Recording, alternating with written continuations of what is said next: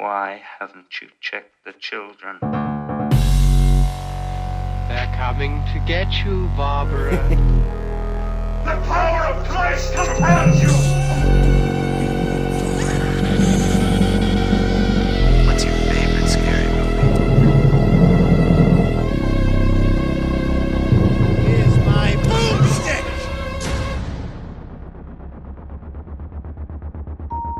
Oh.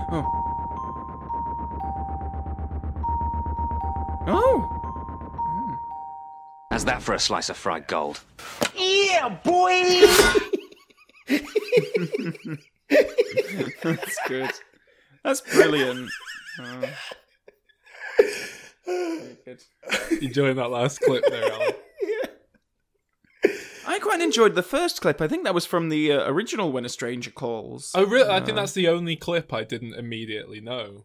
Yeah, I believe it's from that, which is not a very good film by any stretch of the imagination, but the first, 20 minutes or so are fantastic. I really like that spooky theme sent in to us by the only theme meister, Tomo Fallows, setting the tone for this year's annual Halloween spooktacular special Halloween podcast of horror, whatever This is this year's official Halloween special. We've done 3 or 4 horror films in a row at this point. But this is the canon Halloween special 2018. All right. Oh wait, who are we? I'm Calvin. Who are you two? Who are you? You're not even on this show anymore. I know. It's the ghost of Calvin Dyson. Ooh. No. I'm Calvin Dyson. Your soul. I'm the ghost of Calvin. Oh. Hello, no, I'm Sol. And I'm Alan. As ever. Are you? As ever. Yeah. So what are we doing then? Well, yeah, we're doing Reanimator. I don't know why. There's not a new one out, is there? No. Horror. We just kind of... I don't know, we wanted... I think our Halloween episodes are kind of... As in our proper Halloween specials. I think we've sort of ended up doing a classic from the archive horror film with no real prospects of a sequel. It's kind of a weird fluke that we did the original Halloween the first time and then they ended up making a sequel out of the blue. I don't think people were really expecting that. We were looking at all the big franchise horror films. You've got, all the other big slasher films, but we didn't want to get too bogged down with those, seeing as we would have just done the Halloween episode a few weeks ago, still available on dimreturns.com. And we thought about maybe the George Romero Dead films that certainly I want to do at some point, but then I feel like they're going to need more than one episode to really cover. So I don't know. It just kind of came up, and I think Alan was on board with it. I think that's basically what happened. That's pretty much our decision-making process. So yeah, Reanimator. I think I was keen to do some sort of zombie film because I feel like they've been a bit neglected on this show. We've only done Resident Evil, and I feel like we did another one. Evil Dead if they count. Well, this is what I wanted to ask you. In your as a zombie, zombies. As a zombie canon expert, what's your definition of what classes as a zombie? I have quite a broad definition. I know a lot of people will say it's a reanimated corpse, but... So, for example, 28 Days Later wouldn't count with that because they're just infected with a virus, aren't they? Yeah, but I would... Or does the virus kill them and then they come back to life? Not in in 28 Days Later, they're still alive. But do they count as zombies then? I'd say so, but... Like I say, a lot of people would say it just means reanimated corpse, but that is that's something of a modern bastardization of the word that's come about from its use to refer to reanimated corpses in pop culture as a result of Night of the Living Dead. I think really the word originally just kind of meant a being, well, kind of like a being without cognitive faculty over their body, without awareness of what they were doing, but animated and out and about doing stuff. So, I think it's very broad because I think 28 Days Later absolutely is a zombie film. The quote-unquote zombies, the infected in it, are absolutely acting without their full mental ability. They're clearly out of character and not quite thinking straight because they starve to death eventually, regardless, it hits all the other tropes and cliches of the genre. You know, All of Me, No. which is a film where Steve Martin is inhabited by the consciousness of Lily Tomlin, and she takes over his body. Is that what that's called? I have seen that. Isn't that called The Man with Two Brains? That's a similar but different Steve Martin film. Wait, he's done more than one film about a guy with a woman's consciousness going into his head. He does a lot of things where he's like doing his physical comedies, isn't he? So he's like got two people in one body. All right. No, I don't think that counts because I don't know. I think possession isn't good. If someone's like acting in a thoughtful capacity, I don't think it really quite counts. But I think, like I say, it's a very broad definition. I don't think I'm very open to including practically anything with a living dead or people that are just kind of going to attack you. I was going to ask, actually, because it's funny that we started talking about classifying it as a zombie film, because rewatching it, I've seen it a few times before, but I've never really considered it a zombie film.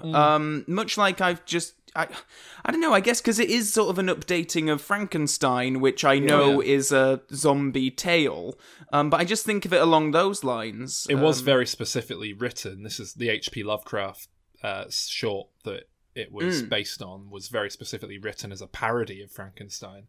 It was written to basically take Frankenstein and put a load of gore in it and just make it into pulpy trash. I don't know if H.P. Lovecraft was sort of trying to critique Frankenstein and he had it out for Mary Shelley and didn't appreciate her writing. I don't really know what he was trying to achieve with it. But... Well, you are probably, I don't know, Alan, have you read any H.P. Lovecraft? I know that Saul is I'm quite not a fan. an expert, no. Saul's the man to ask here. Have you read the original Reanimator story? Yes, I have. Ah. And is it anything like the movie that we're going to be talking about today? It sort of is, yeah. It's a lot closer than you'd imagine. I saw the films before I read it. I think these films were my first ever real exposure to Lovecraft. And I didn't really know who he was. I think everyone was making a big thing out of it being H.P. Lovecraft's Reanimator and things like that. And I just thought, who the hell's this guy? And I didn't really pay any attention until years and years later. I think it might be that South Park episode when Cthulhu showed up that was the first time I really kind of thought, hang on, who is this guy? That's the thing that you go, I need to know more about this. Well, yeah, I need to understand what joke I'm missing out on here. I wasn't missing out on any jokes by not knowing the guy who wrote the thing Reanimator's based on. And anyway, I realised, it's, that's where the Necronomicon and Evil Dead's come from, and that's where this and that and blah, blah, blah's come from. And then I started reading some of it, and I really do love his writing style. I think it's wonderful. He's very grandiose and big words for the sake of it, and it's all about the descriptions, but the way it's put together is just fantastic. And so I've not read a huge amount of his work, but I've read a fair few. I don't think he ever wrote a full-length book. I think they were always short stories. I think the closest he ever came to a novella even was At the Mountains of Madness, is it called? Which is something Guillermo del Toro was trying to get off the ground as a film for years and years and years. I think he's finally given up on it, sadly. Yeah, I read Reanimator purely because I've got a big H.P. Lovecraft anthology with basically everything he ever wrote in it, almost.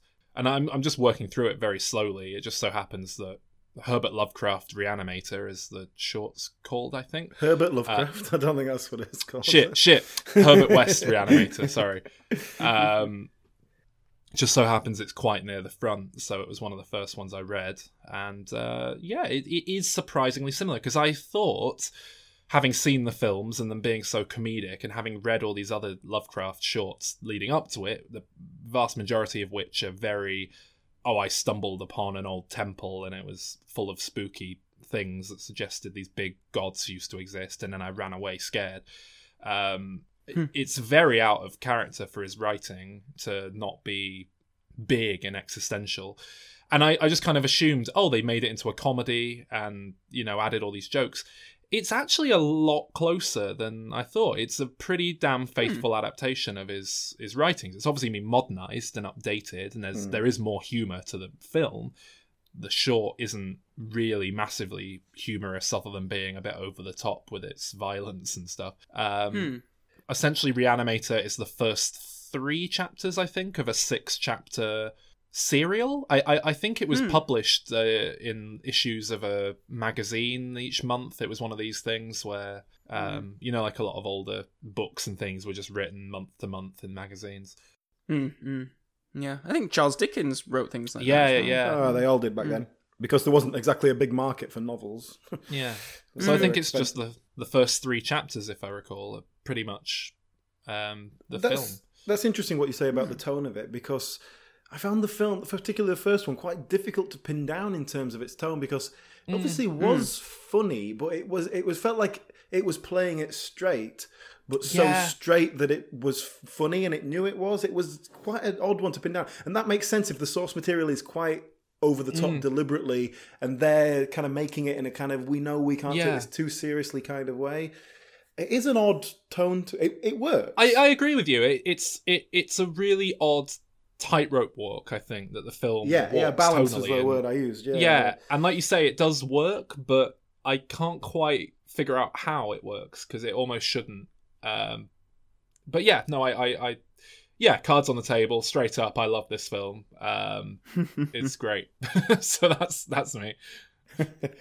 My cards on the table are the same. I absolutely love this film. But just to your point about tone and how they did a really good job, like, walking that tightrope. And I do wonder if, like, going to the behind the scenes material and stuff, Stuart Gordon was originally a theatre director. Oh, really? And him and a bunch of people, like, would run this small theatre, and they got talking to some people, so, oh, you guys should make a movie. And they were like, oh, okay, well, we've got this, let's do H.P. Lovecraft, because I think someone was a fan.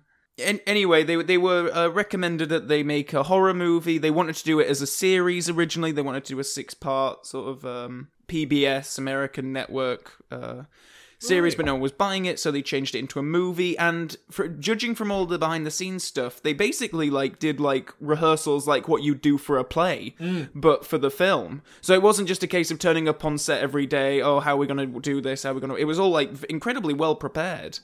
And I think that went a long way to helping maintain the tone and consistency all the way through, that everyone knew kind of what movie they were on before it even started filming. Because I think if you were an actor showing up at the set, day one on the set, it might take a bit of time to get used to exactly how broad do I play this. Because I think everyone, even some of the more wooden characters, which I think we'll get into, they play it just the right amount of straight.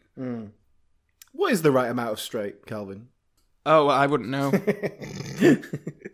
No, it's Bruce Abbott. Bruce Abbott is just the right amount of straight. Jeffrey Combs is the opposite? I don't know. General overview, I really enjoyed it. I'm not going to say it was the best thing ever, but I kind of enjoy it as a product of its time. It's silly, but it gets away with it. Yeah, I liked it. Do you know, guys? But it's not blowing me away or anything. If you look this film up on Rotten Tomatoes at the minute, then the 5th review down on the left-hand side I wrote. What? Oh, really? When did you write it? June. Or it was published in June. Should we go and have a look, or is it just going to be what you're talking about now? Just thought I'd mention it. I'm just having a look. Oh, no. Congratulations. Well, Sol, I don't know if you remember this, but you recommended this film to me ages ago at university. Did I not make you sit down and watch? Was it not like let's watch Reanimator? I don't remember, but I... No. I remember watching it by myself and then telling you how much I loved it. At least I think I did, because I do love Frankenstein stories. And I'm just thinking again then about the differences between a Frankenstein story and a zombie story. Because I think generally in a zombie movie, Frankenstein's a kind of zombie. I'm a zombie. What's that hanging down between your legs? It's a flex off a mini cattle. It's supposed to be a tail. Zombies don't have tails. All right, it's inconsistent.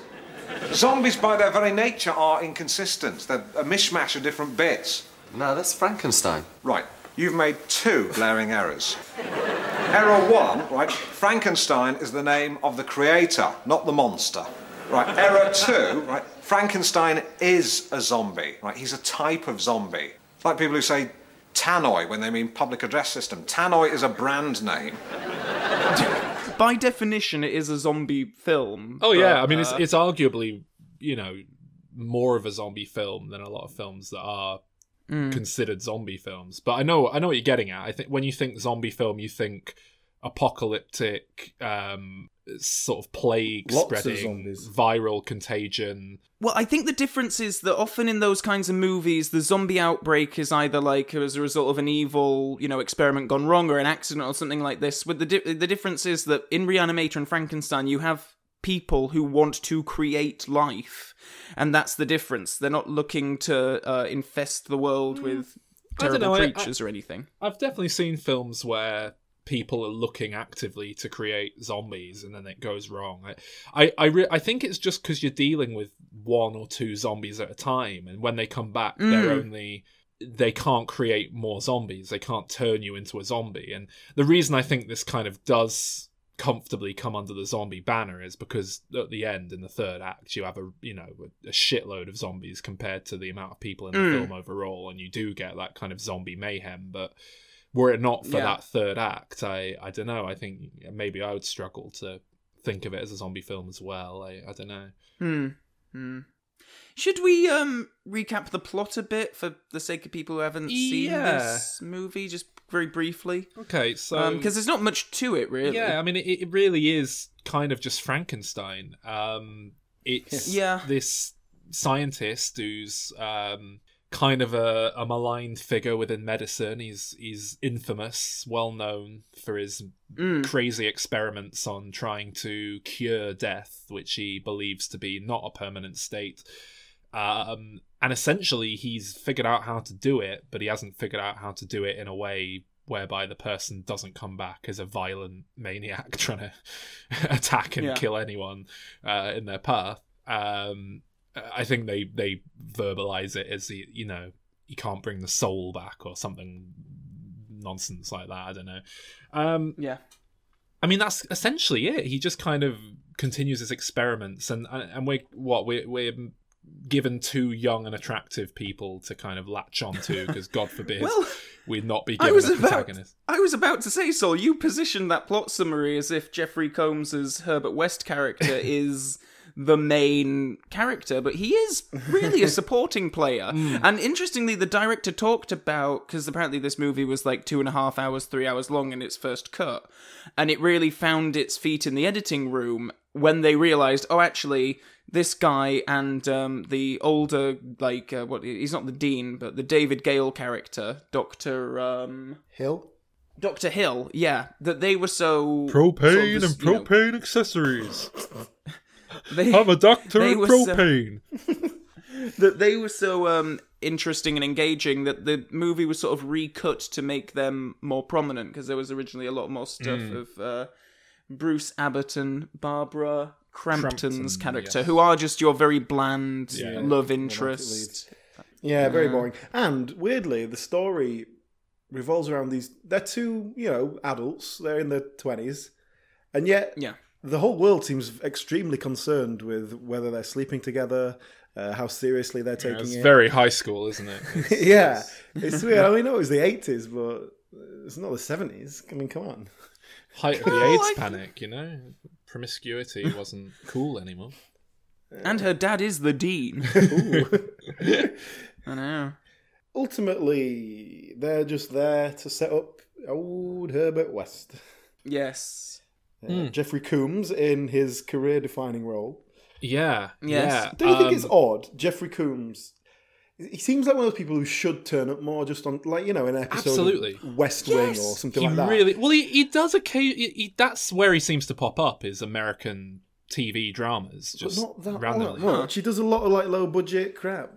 That's it. He strikes me like he ought to turn up in B-movie horror films that are like, who can we afford who's a horror legend, that the same sorts of stuff that Tony Todd always pops up in, or Jason Mewes occasionally when he's looking for a paycheck, that kind of low-end schlocky film that kind of, and it's weird, he seems to be doing the American TV drama circuit just as a jobbing actor, and it's a real shame because he's he's not a one-trick pony by any stretch of the imagination. If you've seen The Frighteners, he's by far and away the best thing in it.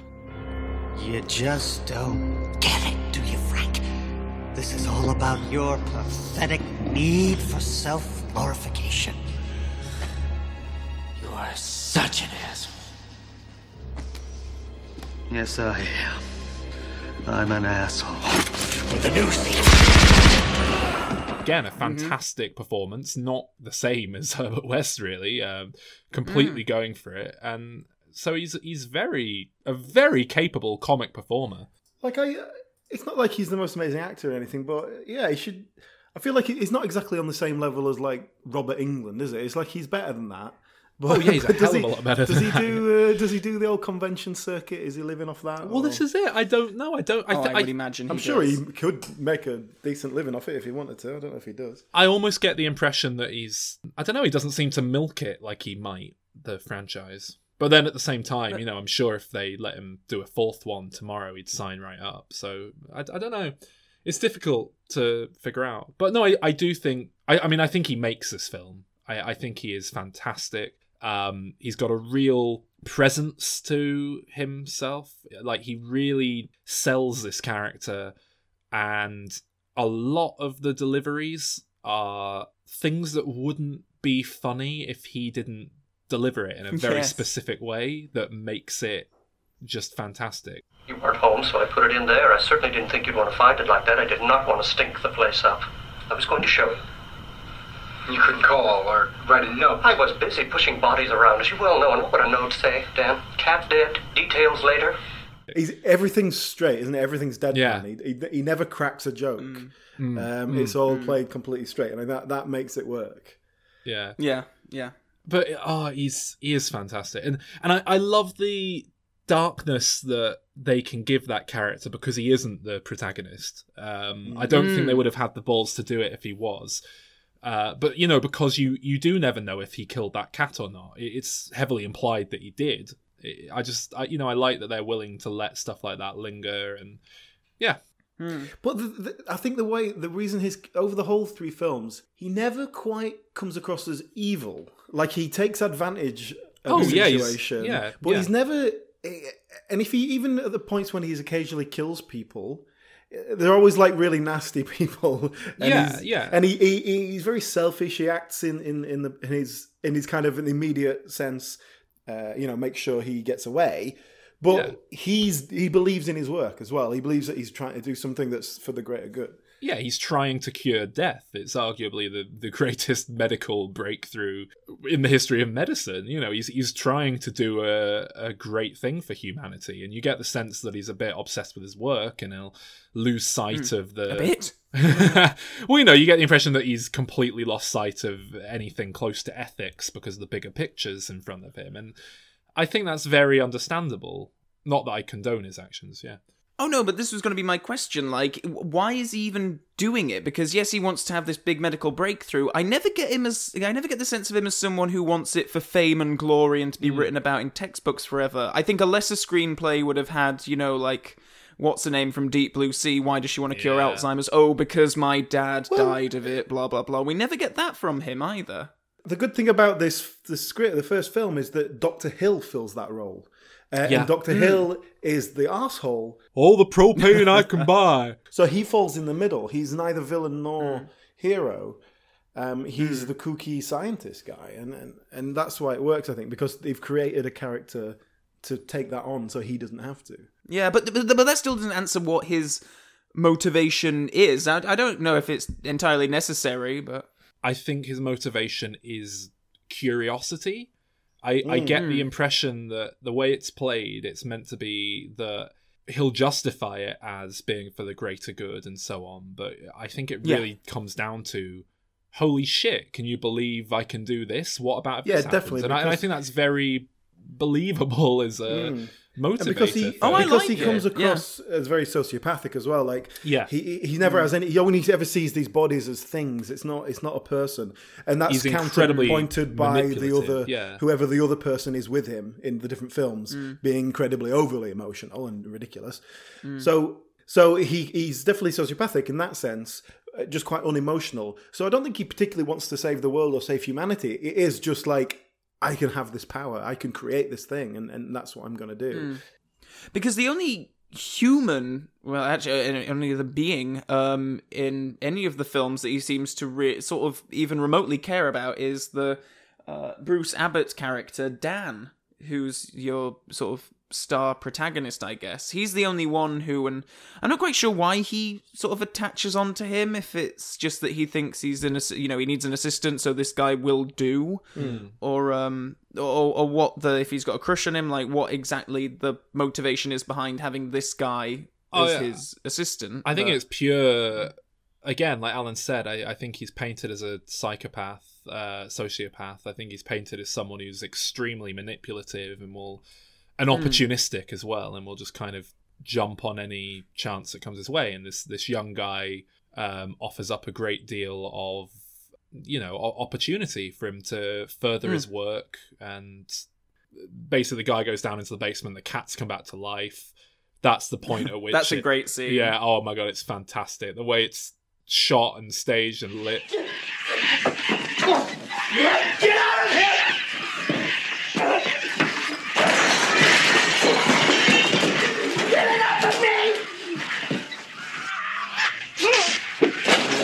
One of many scenes of an actor with a puppet in their hands just flailing about. You get a lot of that.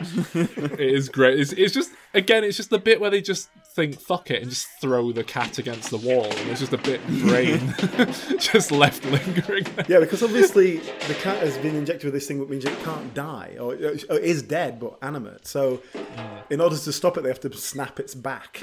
It's this really ropey Salem Saberhagen puppet as well. It really looks ridiculous. But yeah, basically that's the point at which the guy is made to see, oh, he can bring the dead back to life, therefore I'm on board with this research. And then at that point it just becomes this big thing of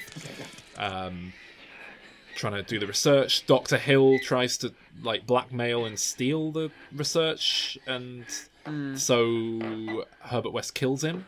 And even that, the Dr. Hill, we get whenever he's filmed, it is like a 1930s Universal horror film. It's like, this the shaft of light on his eyes, very close up and menacing, and then they use that because he starts hypnotizing people. Oh. Look out!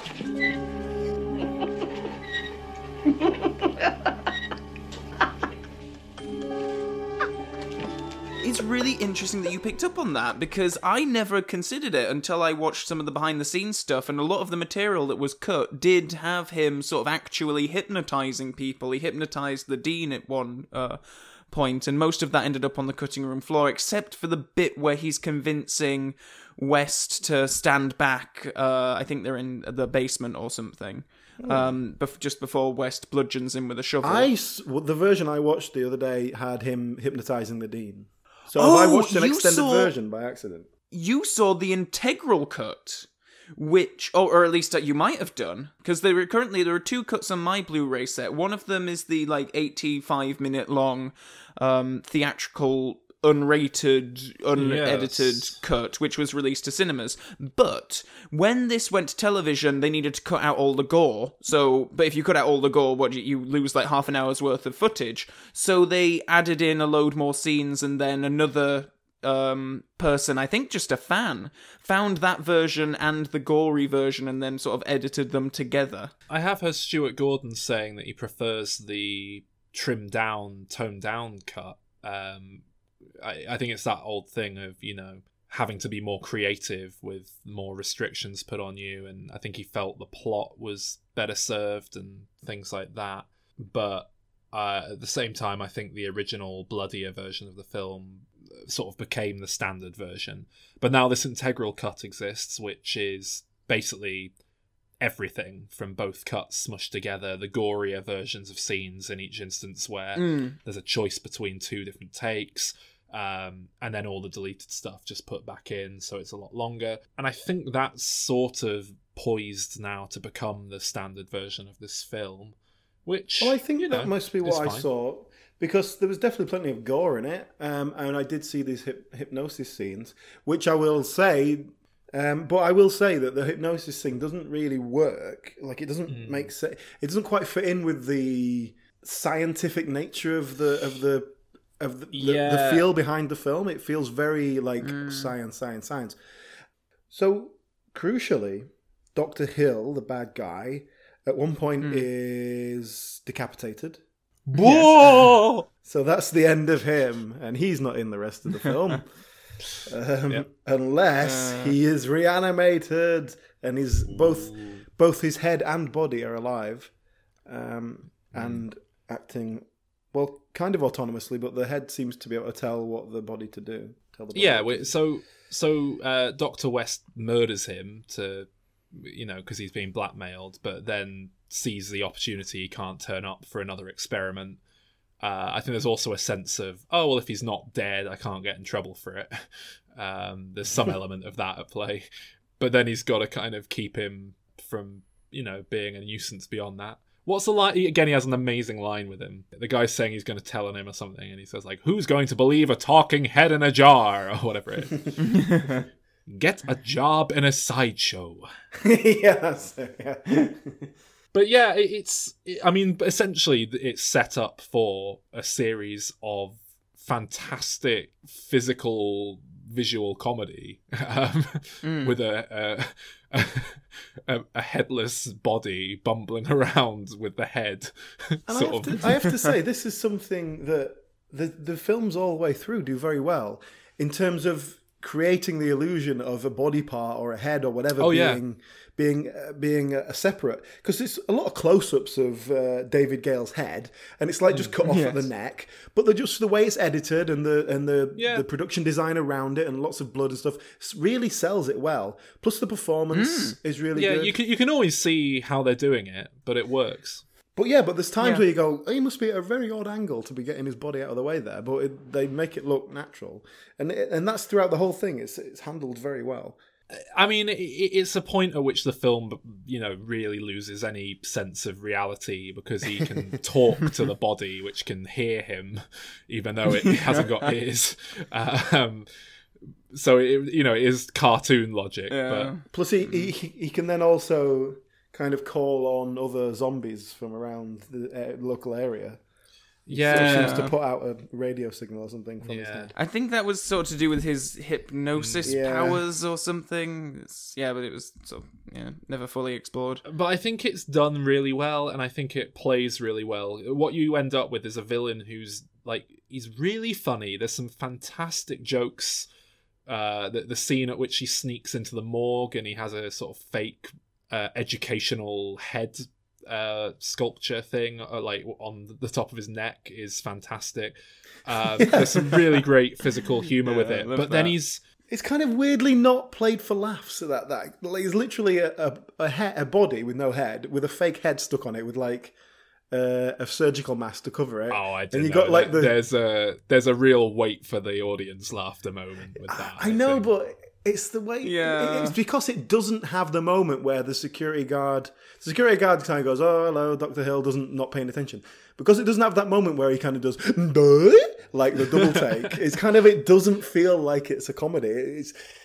But then at the same time, he's also genuinely really quite an unnerving villain, I think. At times it plays, as the horror that it's trying to be with this guy. And certainly when there's a scene where he basically sexually assaults Barbara Crampton, who's down on this table, and it's really quite horrifying.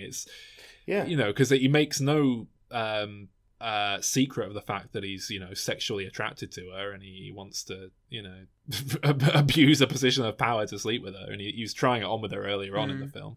By this point he is just a head, and he's kind of talking like this because his blood is dribbling out of his mouth. And they have to keep topping up the blood in his head because it's falling out the bottom, and obviously he needs to stay kept up with blood. This is a pretty low budget thing. They threw it together, and I have seen this before, but it was a long enough time ago that I was kind of going into this pretty fresh, and I was surprised at just how good it is in terms of the practical effects, for one thing. We talked about how they actually frame things and make it look really good, but just the the gore elements, but also the it works really nicely. And the whole thing is just very well shot. It's you know what I mean. I was expecting something a little bit shitter. And kind of like with the Halloween sequels, like that was sort of level I was pitching at. And to say it's a bunch of novices as well. I think that the cinematographer did bring a lot to it as well. By the sounds of it, the director was very much wanting to direct it as a stage play and film it like a stage play. And then the cinematographer would be like, you know what, I think it might be more interesting if perhaps we go close on this and, do something a bit different. So I think he brought a lot to it by the sounds of it. Yeah. Well, would you like to talk about the score? Oh, yes, let's. Because it just the Psycho score, basically, is that what they just put that on it? It pretty much is, yeah. By the sounds of it, the director told the composer that he wanted a Bernard Herrmann-esque score, and he certainly did that. The thing that baffles me about it is, I was like, okay, well, I suppose this could perhaps slip through the cracks, and maybe some rights, were worked out so that this could exist. But then it's there in both the sequels, the same sort of music. So I'm like, oh, does this not count as plagiarism? Or are Bernard Herrmann's estate just very lax about this Beyond kind of Reanimator's music's quite different, I think. It's very... It is, but they still have that dun dun dun dun dun in there at certain parts. Yeah, Beyond sounds a lot more like a legally safe knockoff, whereas the first two are just very much the Psycho theme. I mean, if Alan's picking up on it sounding the same, it must sound exactly. pretty much exactly the same. Exactly, yeah. At the very beginning where we're introducing Herbert West, and he's in Germany, I think, with another doctor who dies. Switzerland? And all this. I'm not sure, I can't remember. But the doctor who he's working with there, who dies, as far as I could tell, was called Hans Gruber. Yes! That's just a weird little fact for you. Well, I'll give it a very solid 7.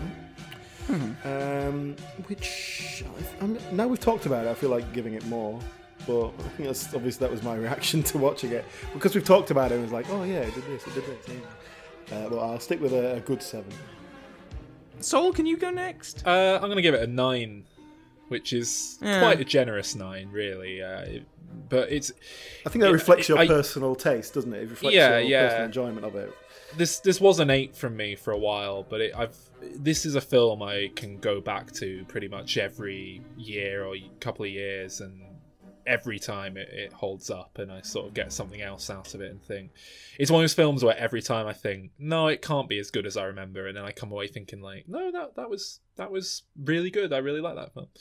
Yep, I completely agree, and for those same reasons, it's a 9 from me as well. Oh. Yeah, really, really love this film. And I think the ending's really good as well, which is kind of...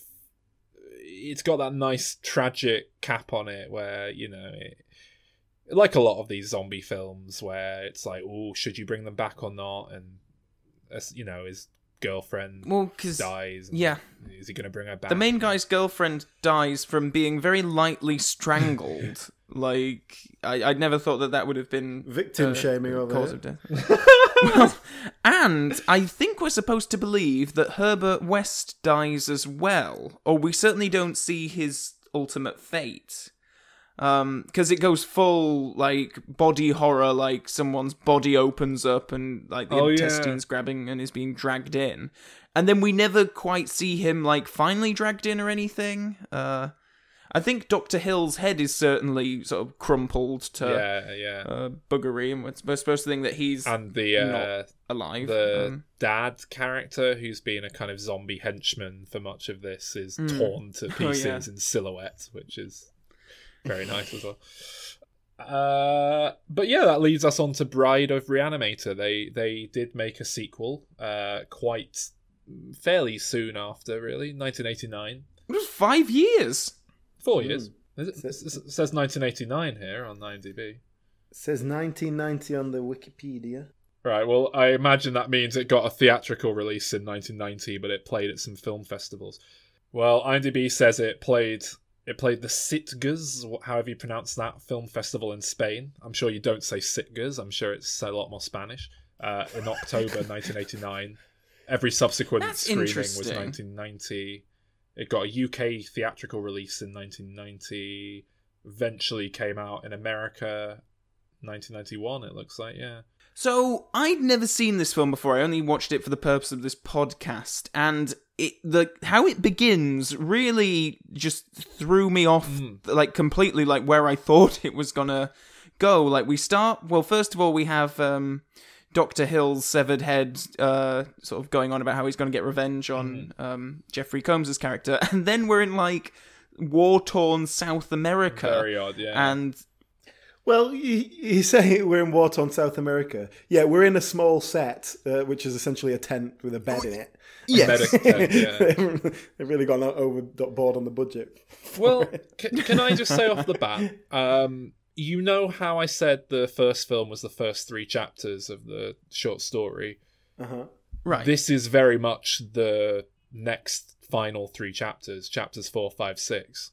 Interesting. Which I always found quite surprising when I was reading it, because I kind of just assumed this was, how can we meanderingly keep that story going? Let's kind of figure it out. But no, it is very much the second half of the bigger story as it was written. And I think it works a lot more as a coherent whole on the page. The films maybe not quite so much. But if you think this was written in the 20s or whenever it was, the wartime setting kind of makes a bit more sense at the start. Oh, that explains it. That's I haven't seen any behind the scenes stuff on this one, so I didn't realize that it was actually based on H.P. Lovecraft.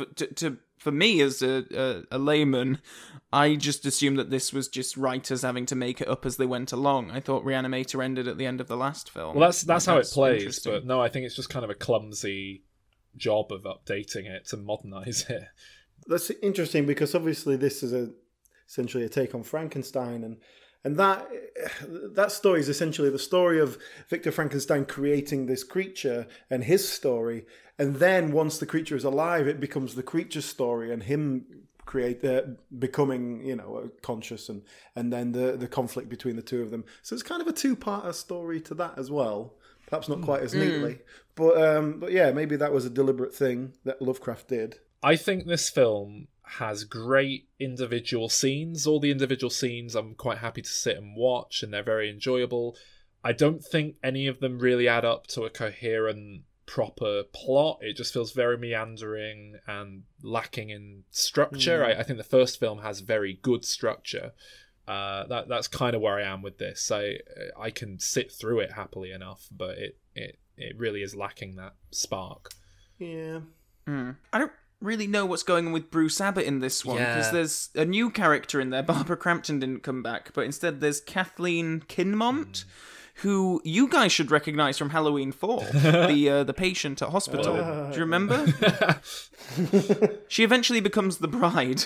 But yeah, because he's got some kind of relationship going on with her. She's like terminally ill, and he's desperate. I got the impression she's just a patient. There's nothing more than that. He's just, for some reason, he's become particularly obsessed with her health because she kind of reminds him of his dead girlfriend. Is that it? Well, that was it. Yeah. That's what I could extrapolate. But there's some South American lady in this one as well, who's another love interest for Dan, and that was one too many. Yeah, you're right. It's just kind of a bit messy, but the feel of it, the tone of it is all still there, and it still works in a lot of respects. And Dr. West still does the same things. The first film feels very self-contained to me, and after I saw it, I found it really odd that they made sequels. It struck me like it shouldn't have them, and I think considering that, the sequels to this film, to the first film, are a hell of a lot better than they really feel like they have any right to be. I've just realised we never mentioned the iconic glowing serum in the first film. Oh, right, yeah. It's worth mentioning. Like, again, it's just a really great image. It works really well, and it's just, and they use it to quite good effect. They really let it glow in the dark, and I mean, is that just a luminous thing they're using? Is it genuine, or because it doesn't look like any After Effects or anything like that, does it? I think it is just basically what you get inside a glow stick. But yeah, obviously that comes back in this and the next one. So yeah, I mean, one thing this film really gets into, and I was very pissed off with, honestly, when I first watched it, because this was an idea I'd been working on for ages and stuff I was writing, is he gets really into sewing body parts together and creating weird little animal things out of human body parts. And so you get, like a spidery thing that's a hand with an eyeball attached to it, and Dr. Hill gets bat wings attached to his head and create all these yes, I did like that. Yeah, it was a great idea, and it just annoyed me because I thought, oh, no one's done that, I can do that. My favourite part of the film is when there's a dog towards the end of the film, and then it reaches out with a human arm and grabs the guy, and he's like, oh, it's a dog with That hands. is the best part of the film, and that's like those last 20 minutes are the only bit that I really engaged with. Like the rest of it was just such wasted opportunity. Yeah. Like they have this whole setup where they have this like spider hand thing, which is basically just an eyeball and a bunch of fingers. Yeah. And this detective is at the doctor's home. And he's sort of, asking questions and stuff, and this hand's just sort of scurrying around in the background, and the detective can't see it, but the two guys can, and it never quite, it never quite got to the extent that it was like, a well thought out comedy skit. It was just, and sure enough, I was like, this is going to go somewhere, like it's going to get in the detective's hat, and he's going to put it on his head and walk out with it or something. But then instead, no, it just gets smushed, and that's it. And it should be pointed out that this is a different director now. Yeah, it's Brian not Stuart Gordon. Brian Usma, who I believe Stuart Gordon's producing partner. Certainly is Yeah, now. He produced the first film. Yeah, stepping up to the director's chair. I do think the last 20 minutes, though, like you mentioned, do come together quite nicely, and there are some great images that, all these monstrosities that he's created from human body parts crawling around, and, two men's torsos sewn together and that sort of thing. It's got some really cool stuff going on, which, from what I remember, is actually in the book. Again, I kind of thought, oh, this is them just playing around, but it is in the original written thing, I think, that he gets bat wings attached to a head and stuff like that, if I remember correctly. So. And then, of course, the pièce de résistance is the bride of Reanimator. At the end, they create a woman and out of different body parts, and it looks very cool. And the way they have her out on a slab for quite a long time in the film and adding bits, and it is very grotesque, but it looks like if you were going to stitch a load of body parts together. It's not, it's not a simple sort of Frankenstein ripoff either, which it kind of could easily have been. They've gone full in. Yeah, no, there's like exposed flesh, like skin isn't quite covering all the body. It's really grotesque. And there's my favourite shot in the whole thing is when I suppose it's Catherine Kinmont, the actress, and they've got this like strobe lighting going on, and she's just like gyrating and making these weird body contortions, and it's just this horrific but quite sort of beautiful imagery going on. Before we move on, can we talk about, like, again, this film ends with presumably Herbert West dying. He's he has a cave collapsing on him, sort of like a catacomb sort of thing. And Dr. Hill doesn't quite die, but sort of gets wedged between a couple of rocks, so he can't fly away. But dang it, Bobby! His end is much less final than in the previous film, and yet he doesn't come back in the next one. The actor died, I suppose, but yeah.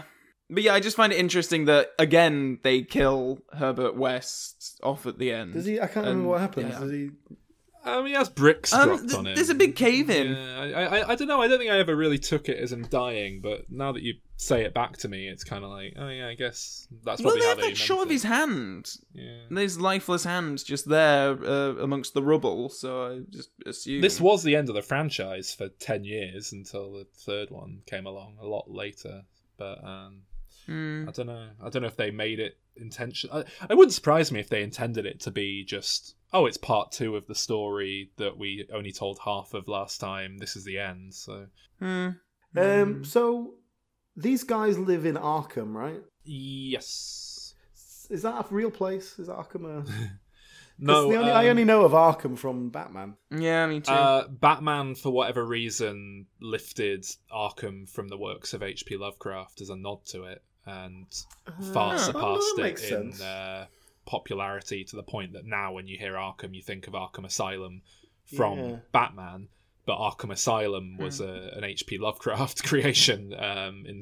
Because H.P. Lovecraft, he did the whole shared universe thing with most of his writing, and it was largely all set in Arkham and Miskatonic University and all these locations, and dealt with these old gods, Cthulhu and mates, various old ones, and he was building this sort of lore of this universe slowly but surely. And he also made a big song and dance about inviting other people to join in and write their own stories set within his world and add to it. I think that's part of why it has become this sort of thing that people just borrow his characters and story ideas, and like the Necronomicon being an Evil Dead and that sort of thing, because it really was very much what he was trying to achieve with his writing in the first place, just kind of this, I don't know, cultural prominence. So yeah, I think Batman just did it as a nod to him, but it's not a real place. No. Okay, cool. Should we do ratings on that before we move on to the third? Yeah, I go back and forth every time I watch Bride of Reanimator, swapping it between a 6 and a 7, and on this viewing I have downgraded it to a 6 out of 10. Yeah, I think as we said, I liked aspects of this. It didn't quite work as a whole. I gave this a 6, which bear in mind I gave the first a 7. It's not a big step down, but yeah, I think it's definitely a lower and 6, I suppose. I don't know if my viewing was hindered by the fact that I watched it almost back to back with the first film, but I was just bored for so much of this, and the last 20 minutes were pretty great, but the first hour and 10 of that is just a bit of a slog, really, just lots of back and forth and repetition. I'd give it a 5 out of 10. Fair enough. Yeah, that's all pretty reasonable then. Yeah. So they made another one. Yeah, 10 years on nearly, or more than 10 years on. 2003. Beyond Reanimator. Yeah, this one is weirdly a prison movie. Yes. I quite like that. I think it's a nice new, setting and flavour and premise. Oh, I don't like prison movies. Oh, really? See, I don't. It's a setting that I've never gelled with. Like, if ever I see a movie, it's like something set in a prison. It's like, that's weird. I don't like it. I quite like it. It's a lore unto itself. That's it. I quite like prison as a setting, and I've not seen that much stuff set in prison, honestly. But I like it when things go to prison. I'm on board. Because you're trapped. You've got people trapped there. Yeah. You've got a very immediate power dynamic, but that doesn't necessarily stay true, because it's a sort of an authority power which can be overpowered physically, if you know what I mean. So yeah, I think it's a very interesting setup to have a prison, and you can put anything into it and kind of make it interesting. It's just there are too many deplorable characters. That's what I don't like. Everyone has to have a terrible reason for being there. It's not like some. Plus, the guards are always arseholes as well. There's never a good guard. Yeah, I mean, it doesn't have to be. You can get very, low minimum security prison stuff. You can have perfectly nice characters pretty believably in there. I've not seen many minimum security prison films, though. I don't think they're quite the same stakes. Well, like Orange is the New Black's the one that springs to mind for me. That most of the characters there are very sympathetic, because I think that is a minimum security prison. However many years have passed later. 30, with the idea being that Herbert West's been in prison for 13 years, 10 years, however many years. We get a really I completely forgot about the cold open sequence at the beginning. It's fantastic. I really love it. I think it's great. No, not a fan. No. I thought all the acting was terrible. I liked the zombie guy, the guy without half a jaw, but otherwise it was just. I mean, it was very much a slasher movie opening. Well, this is it. It's played like a slasher thing, and I think the implication is you keep thinking, oh, it's going to be Herbert West's in there. I don't know. It's done as a slasher thing, and you don't quite know how that's going to fit the tone of this. And then they walk in, and there's this fantastic effect. It's very much, I think, an homage to Day of the Dead, the George Romero film. There's an iconic zombie at the beginning of that, which just has its lower jaw missing and the tongue hanging out, and he picks up a carton of milk, starts trying to drink it, and it goes everywhere, and it's darkly comic, I think, in a way that works. I think the effects are good. It's interesting. The effect of him killing that girl isn't very good. He's supposed to be bashing her against the wall, but you can tell he's just very lightly tapping her. Yeah. I don't know. I really like it. And then they cart Herbert West away in a prison car because he's there at the scene. But crucially, he leaves behind a syringe of the green goo, which one of the boys picks up, and then the boy grows up and becomes the main character. Yeah, so we jump forward, and this boy who saw his sister being murdered, and indirectly, Dr. West is responsible, but he doesn't want revenge, because at first when we see him coming in and he wants to work with Dr. West, you think, oh, he's going to get revenge somehow. But it's not that. He wants to work with him, and he wants to know how to stop death. And he's been working on it for 13 years to get to this point, specifically being put in an assignment at that prison because he knows West's there. It's I think it's a decent setup for a film, even if it is somewhat like, oh, what, really, you've got to give West another very similar sidekick to the previous film. Okay. Well, the other one just got too old, I suppose. Yeah, they didn't think to get a good actor in exchange. They just went with the same old shit. No one in this is good apart from Jeffrey Combs. No one. Yeah, but no one jumps out from this film as like, oh my god, they're a terrible actor. But no one jumps out as they're a good actor either, do they? So, I don't have a massive amount to say about this one really, other than I think this reduces Reanimator to much kind of trashier zombie comedy fare. But I think within that ballpark, within that area, what it's playing in, I think it's actually a very good job of it. Yeah, it still works. I think it's a much better film than the previous one, personally. I've always quite enjoyed this one. Yeah, it's not nearly as great a film as the original. I can't really defend it on a lot of levels, but I think it's, entertaining. Yeah, I know what you mean. It feels like just a few of the supporting characters could have been, if they were stronger, it might have just made the whole thing a bit better. Like the warden, who is not really a supporting character, is a very major character, is very weak. You really wanted like a Ricardo Montalban or someone in that role. Well, that's it. Didn't you think the guy who was playing him, it looked like if you morphed the Chuckle Brothers together. That's what he looked like and did a Mexican accent. Just things like that. So that guy, like a better actor, definitely, but that's not. That's a bit unfair on him because it's weakly written. His motivations and the way he does things are just quite weak. Just because he's just so I'm evil. It's like there's no real motive behind it. You've got a few other warden. Everyone will worship. You're not the warden no more, I am always the warden. Yeah, and then there's a few other inmate characters. There's like one guy who's like after Herbert West, another one who's a bit kooky and then dies, and they bring him back to life. They're just not. Yeah, they're not strong enough. There's one who's the druggy one. There's the mental one who dies early on and becomes how you guys are describing it makes it sound like there's more than there actually is, because there really is only three guys. There's but that's it, like the rat guy, the druggy one, the druggy guy, and the religious one. The druggy one, he like turns inside out at the end in a pretty bizarre throwaway moment that doesn't really justify the amount of setup they do to get to it. But exactly. But that's it, they just needed to commit to those characters a bit more, I think, or simplify it. There's a nurse there that never really adds anything.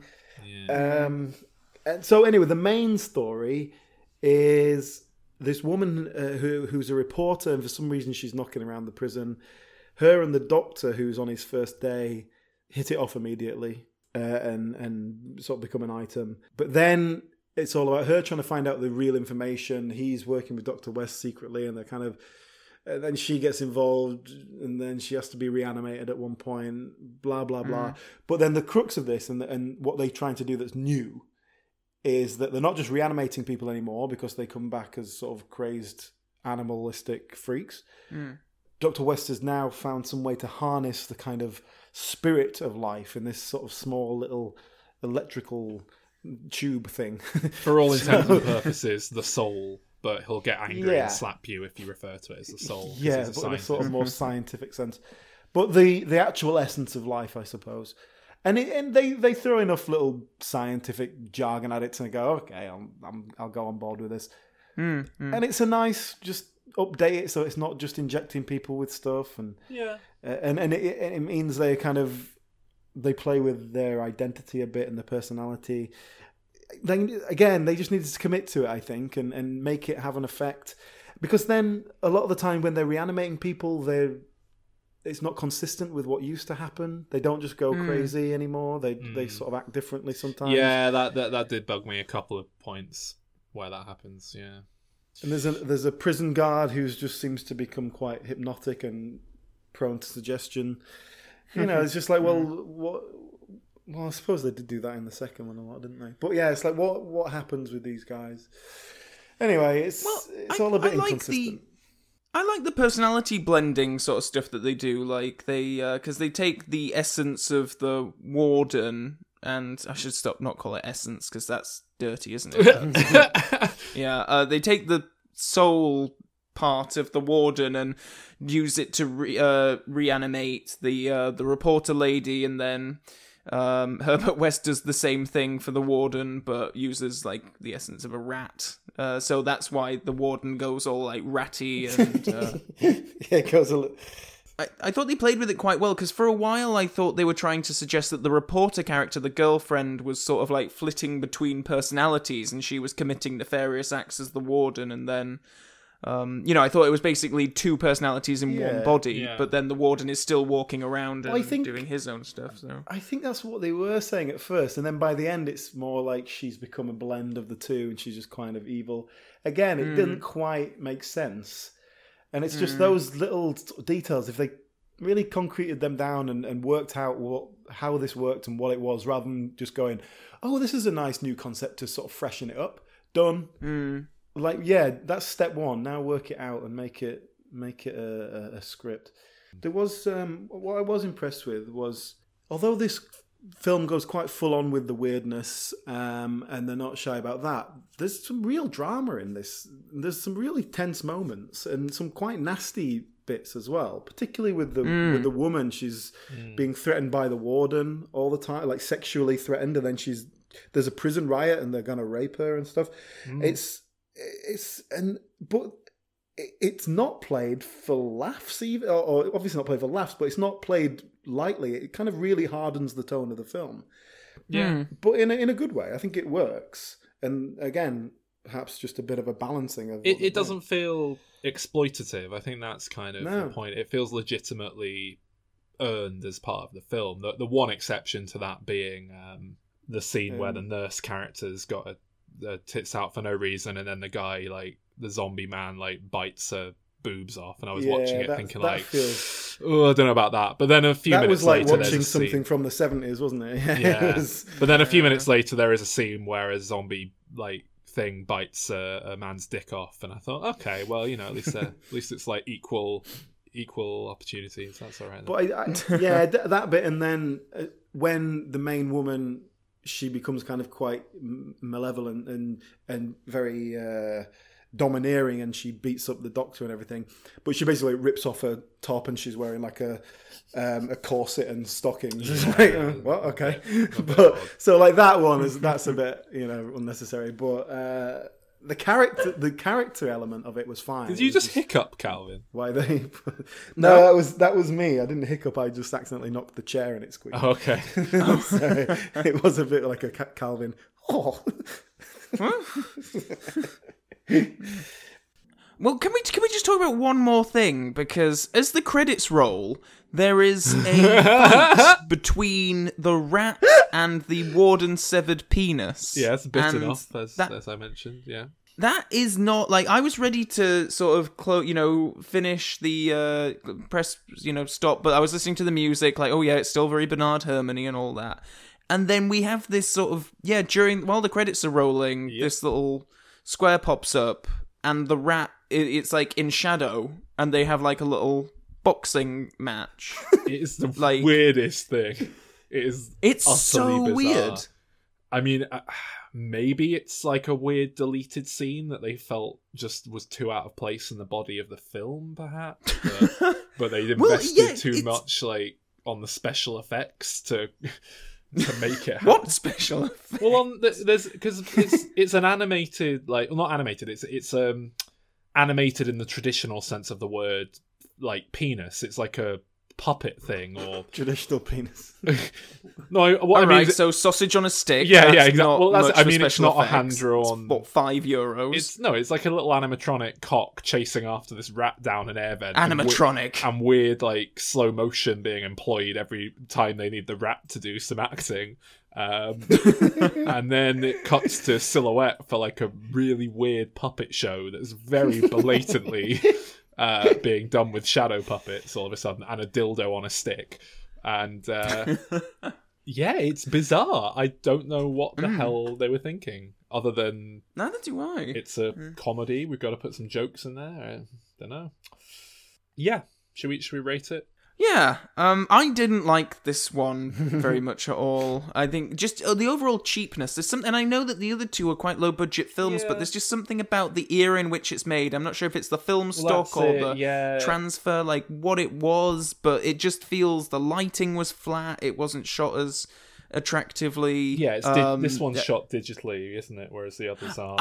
That explains it. There's something to be said for, I don't know, the same exact cheap filmmaking techniques just being done nowadays just don't look as nice because I don't know. It's so weird, isn't it? Yeah. And this is 2003. Like now, they handle digital much better these days because they're used to it, and you can grade it in a different way. But yeah, high-end digital. But I mean, this is the thing: when you go down to that gritty, low-level way of making films at the bottom end of the barrel, it just doesn't kind of work. And a great example is last week, I believe, if I've remembered our release schedule properly, we were talking about Suspiria and how Dario Argento then went on to make Mother of Tears. It's the exact same thing. Compare those two films from the same director. One of them's horribly cheap. One of them's got this kind of beautiful, poetic, visual look to it. And, you know, George Romero, the exact same thing. You look at his later films compared to his original films. Any of the kind of masters of horror that carried on working into the digital age. Yeah, but again, you're talking about early 2000s. No, not really. You know, Survival of the Dead was like, what, 2009? I'm not saying you obviously you can do amazing stuff with digital cinematography, but I think it's difficult to do it at the low end, whereas I think you can do some really nice stuff with more traditional cinematography. There's something about film stock, like, or I don't know if how the imagery is captured, or if it is lighting, or what. But yeah, this just felt cheap. I didn't laugh that much. I didn't think the creations were as exciting or fun as the previous film. So this one gets a 4 from me. This one is generally regarded as the weakest one. As I said earlier, personally, I think it's a step up from the previous one. This is my favourite of the sequels. I give it a 7. I think I prefer it to the second one as well. And kind of opposite to you, Calvin, I like stuff that's set in prisons because for the same reasons, you know, it traps things. I don't think it's handled particularly well, but I like some of the stuff. I like elements of it. I like they're doing something slightly different. I think it's more coherent than the second one. I think the second one's just a bit more meandering and all over the place. Yeah, I think so. Anyway, I gave it a 6. Okay. Fair enough. So, before we move on to our own ideas for a fourth one and what they may have done themselves had they been able to get the money together, I've done a little Halloween game for us. Oh! This is a nice, simple one, this game, which is basically I've got a load of Halloween movie themes for whatever reason, or not Halloween, horror movie themes. Oh. For whatever reason, the horror genre seems to attract theme tunes from singers and musical artists and what have you more than most other genres do. So it's very simple. I want you to tell me what film these songs are from, and also if you can name the artist, I'll chuck you an extra point for that as well. But I do think Calvin's probably going to win. Yeah, So, yeah, I'm going to be much use at this. So let's begin.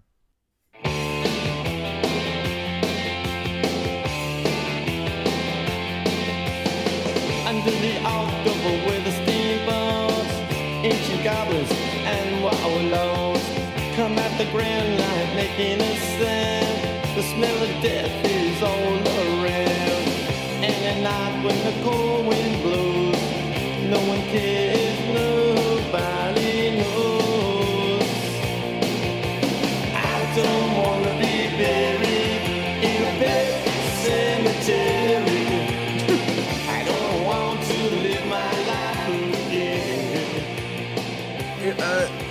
This feels to me, I don't know what it is, but it sounds to me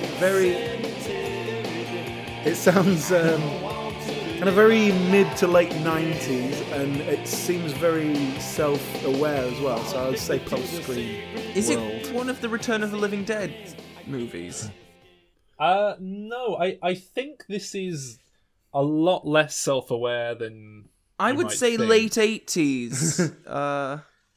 Yeah, I think, off the top of my head, I think it's from 1989. Really? But that might be That slightly sounded wrong. like it was off the Clueless soundtrack or something. It was very mid-90s. Horror was ahead of its time, I suppose. I think this is one of the first songs that ushered in this wave of horror movie themes that sounded like that. Did you not It's hear the something chorus? about I don't want to be buried cemetery. in someone's cemetery. What was it? What was the word I'm missing there? Pet? Oh, Pet Sematary. Oh, Pet Sematary. I haven't seen that film. I mean, I heard Alan say that slightly sooner, Yeah, but I that's don't know fair. if I I can haven't give either of seen you it. a point there. I don't know. Yeah, I earned that point. Oh, go on then. All right. Okay. Yeah, that was Pet Sematary by the Ramones for the theme for the film Pet Sematary. Stephen King's in the music video. Is he? It might just be the shot of him from the film, but that's actually Pet Sematary is actually very similar to Reanimator. Thinking about it, it's very much a zombie film, but it's each. They're doing a person remake of that. It's out in April, so we'll probably cover the original, which I'm looking forward to. But moving on. Oh, Addams Family. Addams Family. Addams Family. Addams Family. Hang on, sorry. Did you fall over? Sorry. What happened? I got so excited I knocked my phone off. Just dropped it on the floor. Sorry about that. Have I mentioned that you need to be specific with? The second Addams Family Values. Addams Family. Yeah, I'll go with the first one then. I guess I don't really know. It is from Addams Family Values. This is Addams Family Whoomp in brackets by Tag Team. Something like the recipe, bits and pieces,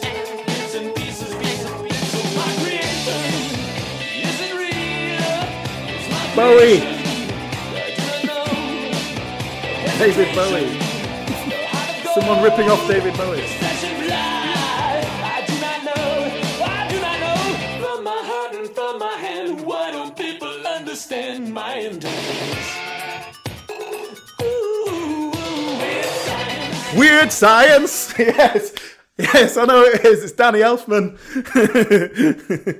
Yes, Danny Elfman's, what are they called? Oingo Boingo. Yeah, it is Weird Science, which isn't so much horror, but it's certainly, The Simpsons might parody it on a Halloween episode. Yeah. That's kind of what we're looking at here.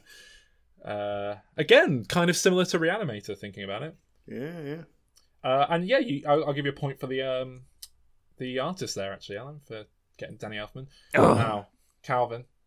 Yes. Come on, no, don't worry, Calvin. You're gonna pull this back, I think. Okay. When I close my eyes, I realize you're coming that way. I'm standing in the night alone.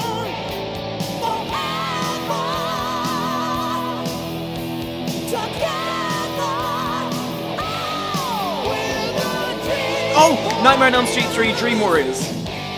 I knew it was building up to that. I was just like, I didn't want to... Yeah. Yes, I love that song, by the way. It's great. When was Dream Warriors? Was that 87, 88? 86? Anyway, I don't know who sings it. Yes, that of course was Nightmare on Elm Street 3, was it? Yes. Dream Warriors? Yes. Well done. A lot of these are slasher movie themes. It seems to be particularly something they were fond of. So, yeah, you're poised to do well. Who was that then? That was by Dokken or something. Oh. I think they were called Dokken. Oh. I don't know. Never heard of them, but fingers on buzzers. Calvin? Alan? Honey, I'm gonna make it out alive. This is Snakes on a Plane, and it is... Oh, what are they called? Something Starship. The clue is in the name. Cobra Starship. Yes! Yeah. I believe the full title is Bring It, bracket Snakes on a Plane, or the other way around. I love this song. I don't think I've ever heard it.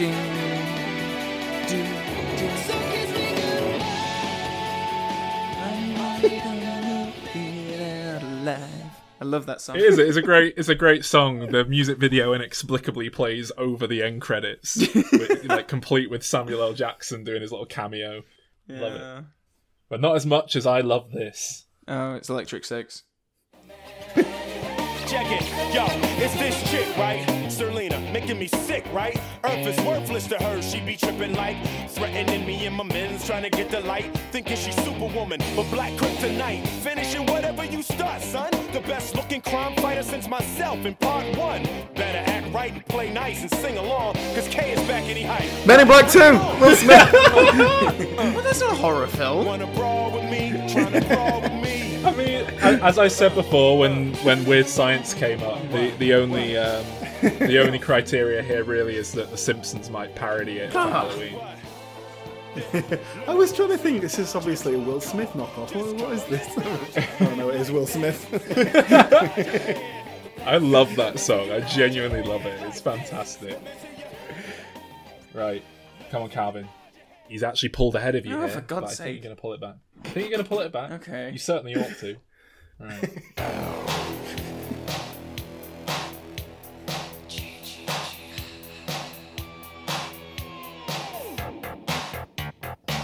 This is very 80s. Oh, it is, isn't it? You're with your baby, and you're parked alone on a summer night. You're deep in love, but you're deeper in the woods. You think you're doing alright. Is it, is it Friday the 13th Part 6? Yes! Yes! Well done. Brilliant. Do you know the artist? No, I don't. Alan, you might guess the artist. What? Alice Cooper! Oh my god, it's Alice Cooper! It is, isn't it? It is Alice Cooper, yes. Yes! That was... He's back, brackets, The Man Behind the Mask. Yeah. By Alice Cooper for Friday the 13th Part 6, Jason Lives. Yeah. Very nicely done there. Thank you. That's the best of the sequel. Well, that's the best film actually in the whole. Really? I think so. It's the one where they actually go full like tongue in cheek. It's like it has Jason Voorhees doing the James Bond gun barrel sequence towards the beginning of the film, throwing his machete down a camera lens. So it's, yeah. Oh man, I want to do these films. That's the only good one. It's got Alice Cooper doing the theme as well. That's but Alice good. Cooper's also in Nightmare on Elm Street. He's Freddy Krueger's dad in Freddy's Dead Final Nightmare. Yeah. For fuck's sake. I've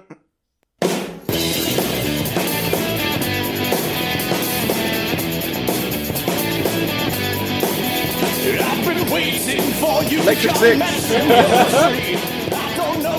Is this from a movie? No, it was just Electric Six. I did cheat a little bit to get this one in. It's actually from a web series, which is the level at which these guys are playing. I mean, it's technically not Electric Six, but I will allow it. It's Dick Valentine, lead singer. The bloke out of Electric Six. Yeah. Solo. For the web series Bite Me, which was Machinima's effort to get into original content programming with a zombie comedy series. It's not very good at all. I think Phil Lamar was in it, if I remember correctly. It's, it's made with proper people and stuff. Yeah. Anyway. Even in part 3, the Dream Warriors failed, and Mr. Big Time Freddy Krueger prevailed. It was his prime time, I know you'll never forget what he did to the girl with the TV. Is it Nightmare on Elm Street 4? You are correct, yes. Damn. Like a jitsu blade, like a blade of hill blitz, Freddy Krueger's putting on the ring. I don't know who it's by. I only got that because the lyrics were something like, "This is the best thing since part 3, Dream Warriors." Something like that.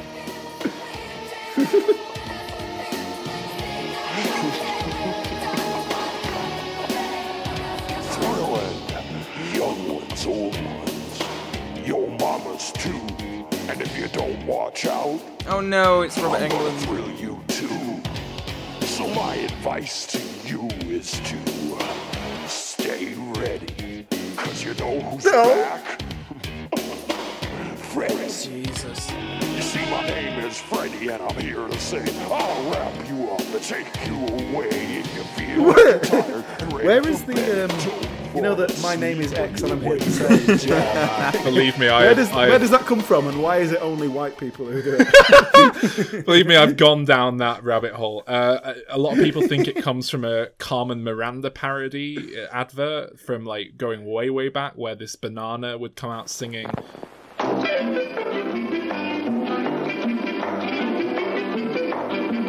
I'm Chiquita Banana, and I've come to say bananas have to ripen in a certain way, and when they're flecked with brown and have a But I think the first like proper instance of it in a rap was a Flintstones advert for cereal. Who are you? I'm the master rapper, and I'm here to say I love Fruity Pebbles in a major way. He loves Fruity Pebbles in a major way. The bedrock yellow, orange, purple, lime, and red, but to get the fruity taste, I got a trick. Do you know who that was by, Alan? Other than Freddy himself. No, I'm afraid not. The Fat Boys. The what? No, the Fat Boys. They sound good.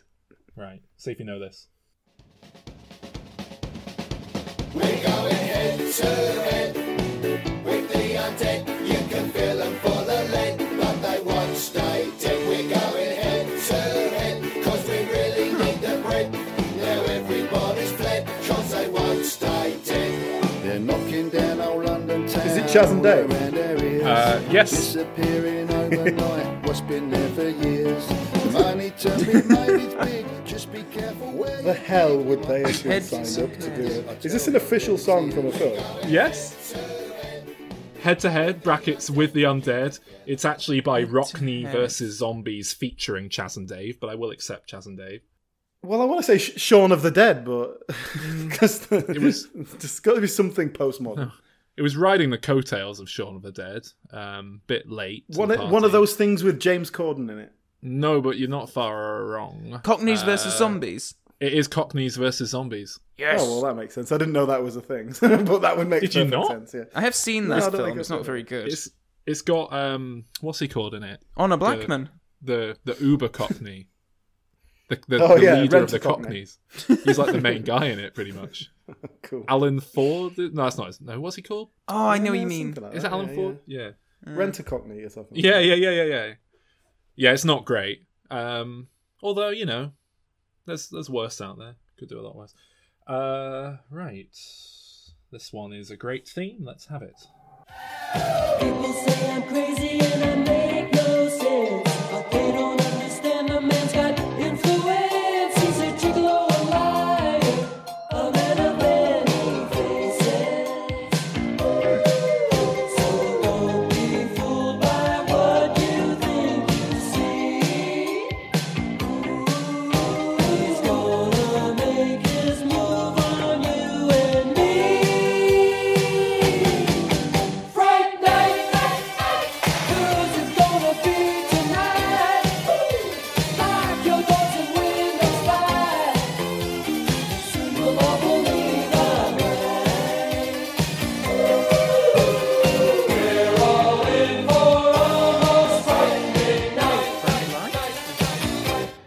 It's very difficult to make out like distinct lyrics. I was going to say, if you could have heard the phone, chorus, yeah. you would definitely have known that because it was the name of the film.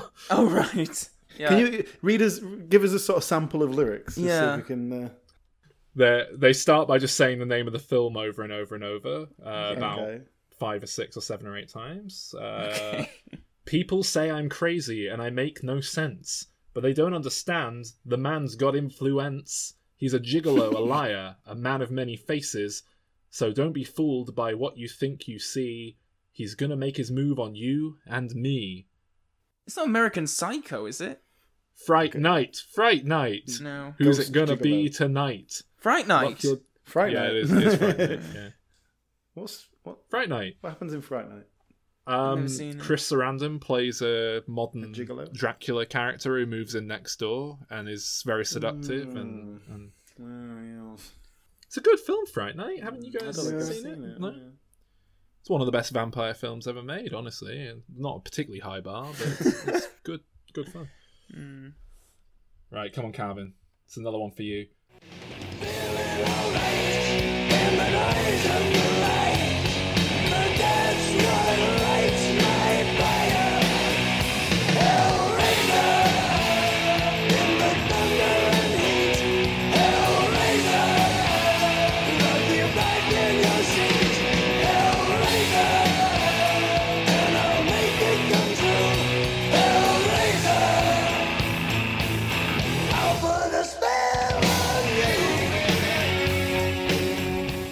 Something about putting a spell on you? Would it help if I told you they were shouting the words Hellraiser? Hellraiser! Oh. I've never seen Hellraiser. I mean, it's not Hellraiser. Hellraiser 2. It's not Hellraiser 2. It is Hellraiser 3. Well done, Calvin. Hellraiser 3, Hell on Earth. You could take a good stab at the band there, because he's got a very distinctive voice, and he's quite well known. Rob Zombie. No, I mean, that's a good guess, but no. No, it's Motorhead. That's actually a cover of an Ozzy Osbourne song, but Motorhead covered Hellraiser by Ozzy Osbourne for Hellraiser 3. Interesting. Now, Alan, yes, this one's for you. Okay. Or rather, your brother. Is it PJ Harvey? Yes.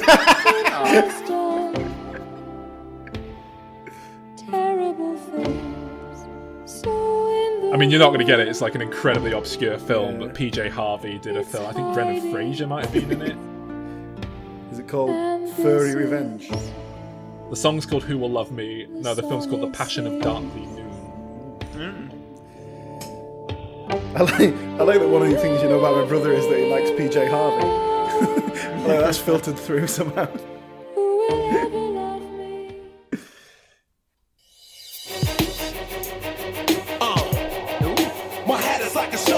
Oh, this is Deep Blue Sea! And it's LL Cool J.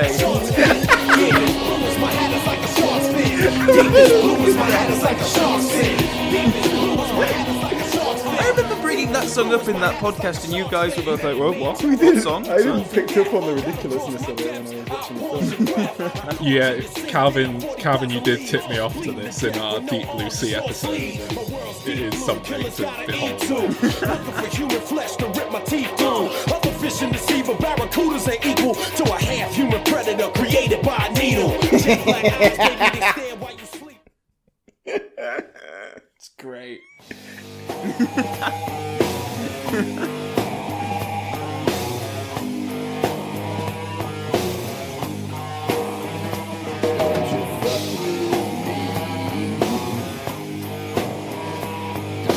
Fuck with me. Don't you fuck with me. Don't you fuck Paulo Gray. with me. I am bound for bloody. You know what you said earlier about it being a David Bowie rip-off? It's probably closest of this guy. That sounds like a takeoff of Silence of the Lambs. Whereas, would you fuck me? I fuck me. I think the lyrics are just "Don't you fuck with me" over and over. I thought it was "Won't you song. fuck with me." It's much more hopeful. Well, I'm going to tell you the name of the song is "Why Was I Born?" brackets, and then the brackets give it away.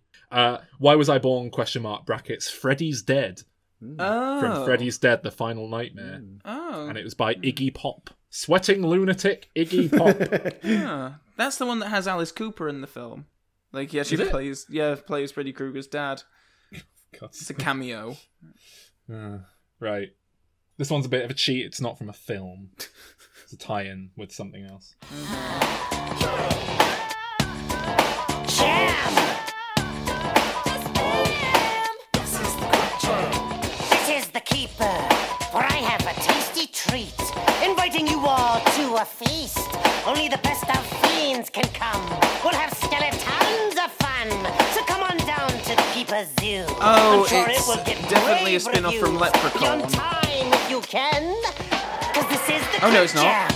The Crypt Jam. Is it Tales of the Crypt? Yes. Well, at first I thought it was Leprechaun, because I heard some bit of Irish in there. And who do you think that was by? Oh, I have no idea. The Crypt Keeper, of course. Oh, what? Oh. Right. This one. You might get this one, Calvin. I don't think I will.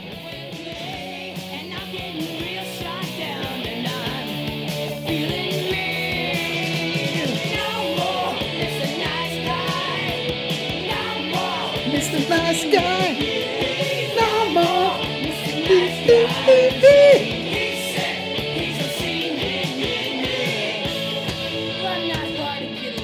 It's not another of the Nightmare on Elm Streets, is it? No.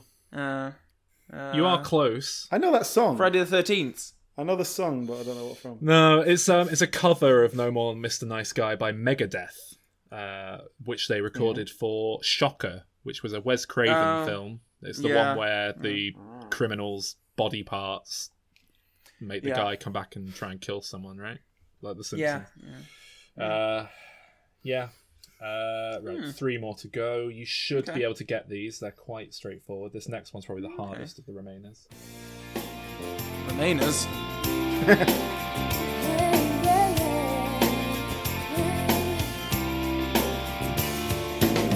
Every day I wake up to another day gone by. Nothing but the open road and the never-ending why. Anything can happen, yeah, but nothing ever does. I try to change, it's kind of strange, same as it ever was. Now look at us, how do I deal with you? How do I deal with Buffy? me? Is it Scream? Oh, I know what he did last summer. Oh, I know what he did again last summer. I still know what you did last summer. I'm going to give that Scream to you, 2. Alan. It is from I Still Know What You Did Last Summer. I knew it'd be from one of those teeny, like, 90s slashers. You know? Now, bearing in mind it's a very generic woman singing it, and it's the sequel to I Know What You Did Last Summer, or whatever the hell it's called. Any idea? Sarah Michelle Gellar. No. Jennifer Love Hewitt. Yes, it was Jennifer Love Hewitt singing How Do I Deal?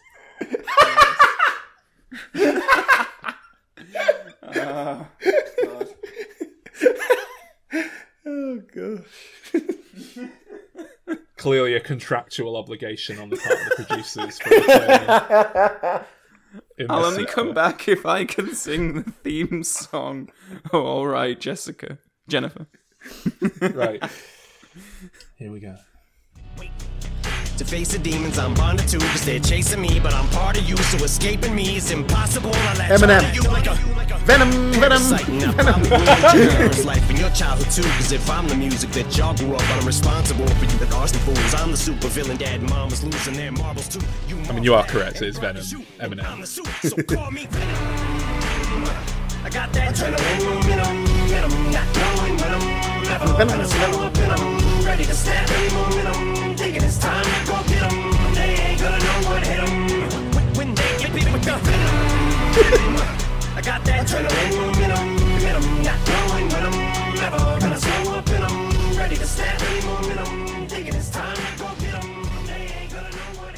Utterly baffling. Anyway, final one now.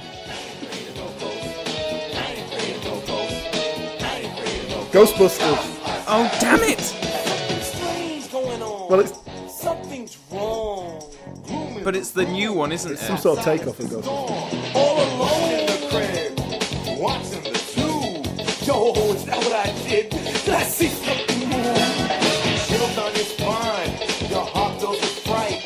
Not filled by the things that go bump in the night. They walk through the wall. Things that go bump in the No time night. to stall. You call the Ghostbusters. That's who you call. Ghostbusters. Is it Ghostbusters 2?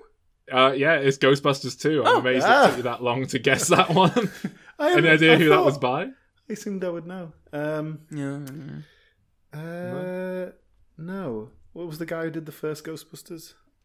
Seal, wasn't it? Ray Seal? Parker Jr. Was it not? No. I think it was Ray Seal Parker might Jr., have done the Batman and Robin. Seal did Kiss from a soundtrack Rose. or That was something. from Batman. Yeah. Yeah, Ray Parker Jr. So is it Ray Parker Senior? No, it's Ghostbusters by Run DMC. Oh, really? Parker dear. Anyway, that was a Calvin, weak you won guess. that with 14 points. Alan only got 10.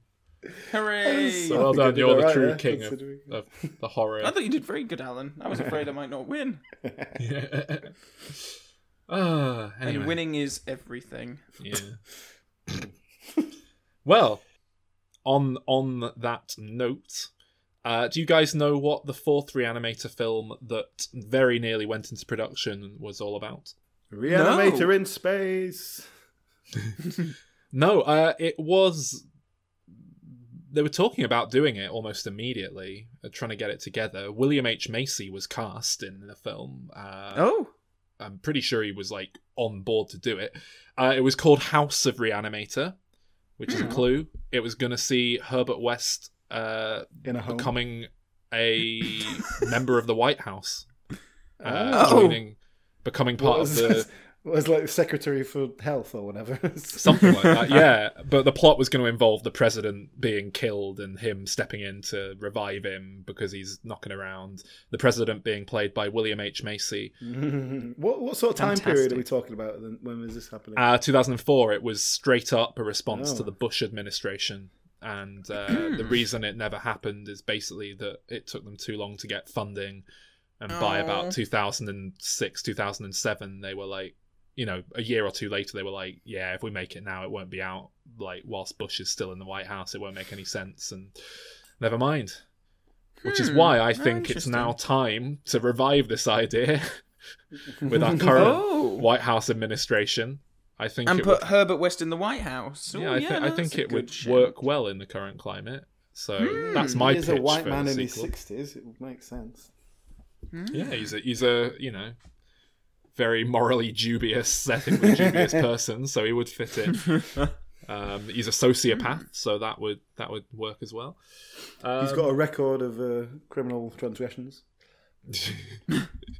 So yeah, I mean, honestly, I can't think of a better sequel pitch than just let's dust that off now that, you know, Trump's in. Yeah, I quite agree. But I mean, would he have had an assistant? Would he have had another sort of bland leading man?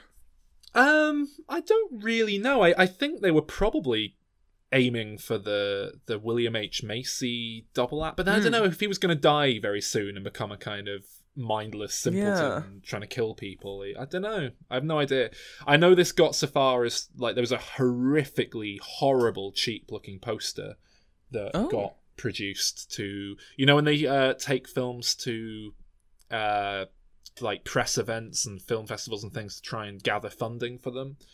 Right, yeah. It was one of those very early give us some money posters, but you know, it got that far along. I think it's a real shame it never happened. I think if this had fallen into let's just pump out silly sequels and new settings and with new injections of angles on it, it could have worked quite nicely. Yeah. You're saying we need to reanimate the franchise. Yes. Exactly that. So, is Alec Baldwin available? We need some young people in our pitch. If it's just, or maybe we don't actually. Maybe we none of us liked the love interest stories, unless we can do something interesting with it and twist it. Yeah. But I think there has to be some likability because, especially in a Trump-style White House, put Herbert West in there. It's a hotbed of terrible people, really. Yeah, I mean, she, like the wife of the president, seems like someone you could get a lot of sympathy for, perhaps, potentially. I don't know. Although maybe not. You could have a young reporter trying to get in there again, but then that's just the third one again. What about a White House staff member who's just kind of non-partisan? They've got those people who work there that don't, that just stay with the building. And... They're sort of like civil servants, aren't they? Yeah. What we have here, yeah. Yeah, and who are we going for as the president? Because, I mean, William H. Macy might have played as a bumbling buffoon George Bush president. He doesn't play as an evil twat president, which is kind of how you'd have to do it now. So, I mean, you could get a Baldwin in. It's almost a bit too obvious. I don't know. Thomas F. Wilson? Oh my God. Yeah. You could probably afford him as well. I was going to say, that's perfect. It's actually perfect. Although I know he doesn't like talking about the Biff comparisons to Trump, apparently. He's not a big fan of talking about that. Oh no, he's a Republican. I don't think so. I think it comes across like he feels guilty for getting, normalizing the idea of President Trump or something. That's funny. Oh, poor guy. Clancy Brown. Is he alive? Clancy Brown. Actually, no, he played a zombie in Pet Sematary 2. Actually, that's too close to the bone, isn't it? Yeah, that's right. So right, let's just convince Thomas F. Wilson then. What is Dr. West's motivation in this film? What's his job, first of all, and what's he trying to do? But if we're gonna pull this forward another 15 years, wouldn't it be good if we're at a point where he has kind of cracked it, he's solved it, and now the big problem for the world is population crisis, or if he has solved death now. It's still only available to the very rich, and so you've got rich old white men are suddenly becoming extremely populous, whereas younger people, the young and poor, are dying off. So it's just yet another example of the healthcare system at work. Do you want to know the tagline they had for this film on this dreadful poster with a photoshopped William H. Macy as a zombie? What was it? Nomination. Inauguration, reanimation. Oh. There's another one. Of the dead, by the dead, and for the dead. That's pretty good, actually. I quite like that one. Summer 2007, it says at the bottom. So, well, there's another idea here that apparently was also being thrown around, but didn't happen. They were going to do an Island of Dr. Moreau thing with Herbert West. Yeah. Oh, that'd be cool. Yeah. Island of Reanimator, but that never went anywhere. So that would have been really cool as well, actually. But there's so many things that you could do with it. So if you got they kind of flirt with this idea in the films, but using the reanimation goop as a recreational drug. So what if Herbert West sort of breaks bad and starts selling the green stuff to fund his research? God.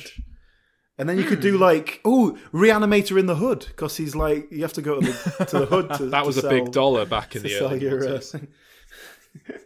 I mean, initially I thought that's just a quick gag, silly idea, but no, that could actually be really cool. The idea of doing a kind of, like you say, dealing with drug deals and all that kind of stuff, but the zombies. And then you can do all sorts of metaphors for drug use and zombies, like who's on the drugs and who's a zombie, man. I think it'd be good because he'd probably really hate it as well, having to do that side of things. Yeah, he would. I mean, obviously, and he'd be using the money to fund his own. People. Yeah, I think so. And he'd always be itching to make the deals go wrong, so he has some bodies to play with. Yeah. And you could give him an Aaron Paul kind of sidekick to be the comic relief. A sidekick that wouldn't be just annoying and bland. That would work really well, yeah. But if you can't die of an overdose from it, can you? Because it just keeps you alive. Maybe if you take too much, you just go full zombie, and you can even like infect other people for a bit because you're passing some of the remnants of the fluid into them. Sexually Depending on how transmitted much you've- zombification. Yeah, depending Has on that how been much done, of it you've got Sol? in your system. Sexually Absolutely, transmitted zombies, is that? Yeah. Oh, you know it's been done. I mean, I can't think of an example off the top of my head, but I don't think I've ever seen it done, but it has. I do think that this does lend itself quite nicely to a sitcom. Spin-off. TV's the big deal these days, so this would actually work itself. This would, in a post-Ash versus Evil Dead world, in a world where they're making a Chucky TV series at the minute, continuing the story. Well, and you'll remember that was the original pitch, that it would be a TV series, so bringing it back to, Could he be in Las Vegas and he works for a magician coming up with new tricks, and all the tricks are basically this animal looks like it's being killed and then it comes back to life? Wow, how do you do it, West? Tricks of the trade. I think, Dr. Hill's head's still out there somewhere, so probably do something with that. Take that on, because they found his head at the in Bride of Reanimator. They drop a line that it was being used in like a sideshow as an attraction. Yeah. That would work. If this was a TV series, that would be a really good, that mid-season lull when people are losing interest, then you end episode 6 with the carnival like sideshow, and the camera slowly zooms in and his head's there, and you think, oh shit, he's coming. What about Apocalypse Now Reanimator, where someone has to go and sort of travel to find Dr. West, but he's actually gone mad and he's sort of living in this cult of people that he's reanimated. And he's really fat and hasn't learned. That's very similar to Island of Dr. Moreau Reanimator as well. I know, that's what I'm trying to think. What about Godfather Reanimator? What about Western Reanimator? And he lives on a ranch out in the middle of nowhere now, but it's like No Country for Old Men style Reanimator. He's coming to terms with it. Unforgiven Reanimator. He's coming to James terms Bond with the fact that Reanimator. he's aging. He's an old man. He's got like zombies on the ranch. To play with ideas of mortality, maybe he's dealing with his own death. Maybe he finds out he's got a disease or something. That'd be interesting. And as an older person, that would work. And then it's like a moral decision of, do I want to keep myself alive? Is this really life? And all that. Or can he get his sort of essence into a young, fresh body or something like that? His essence into a young body. How would he get it in there? Would he inject it in? We've come up with about 17 ideas there. Surprising amount of life in this, I think. Yeah, I think it's just because that character, will just transfer anywhere. It'd be good. Yeah. I mean, do you guys think they'll ever do anything else with it? I think too much time's passed, and it's kind of. I could see like a reboot or something happening, just a flat out new take on it. It is just high profile enough to get a complete, like a kind of Danny McBride reboot. I think even that's a bit too. I could certainly see like a TV remake kind of thing, like a Bates Motel style take on it, because there you kind of got your chance at a fresh new audience, but it's not tied to the original. I could definitely see that happening, but I don't think there'll ever be anything in the same continuity. I don't think there'll be another movie. If you were just going to try and remake it and do the same story again, I can't see what you would do that would overawe it. It would just but I'd say that about 90% of these movies to TV show adaptations that have happened, and a lot of them have been very good. I would have said that about Bates Motel. But at least that's long form enough that it's taking it off in different areas. I'm talking about if you just remade a film. But I mean, Bates Motel was essentially pitched as, we're doing Psycho, remaking the film as a TV series. So obviously, if you did it, you'd add in all new plot strands and side characters and some ideas there. Yeah, plenty of ideas.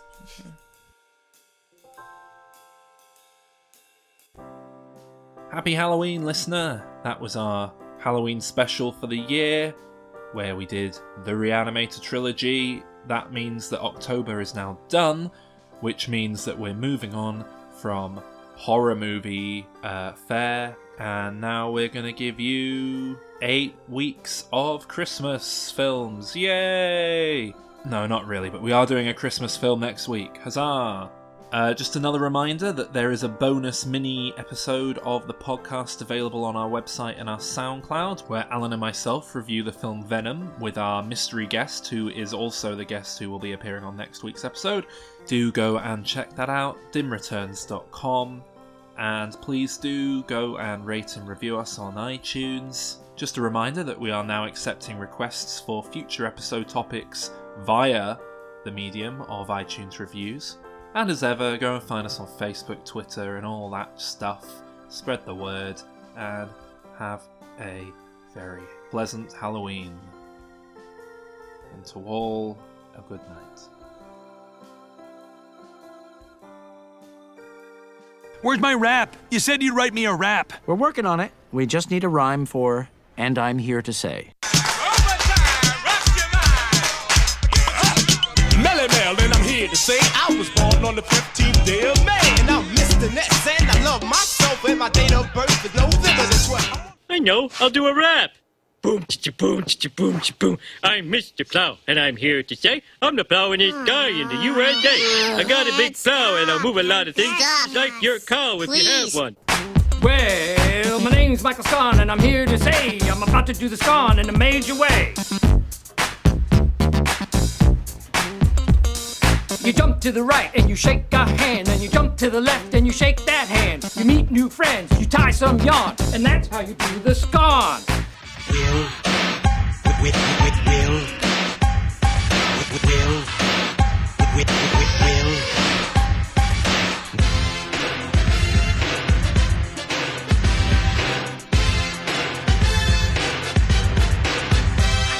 Well, I'm the big kipper, and I'm here to say that I'm the biggest rapper in the USA.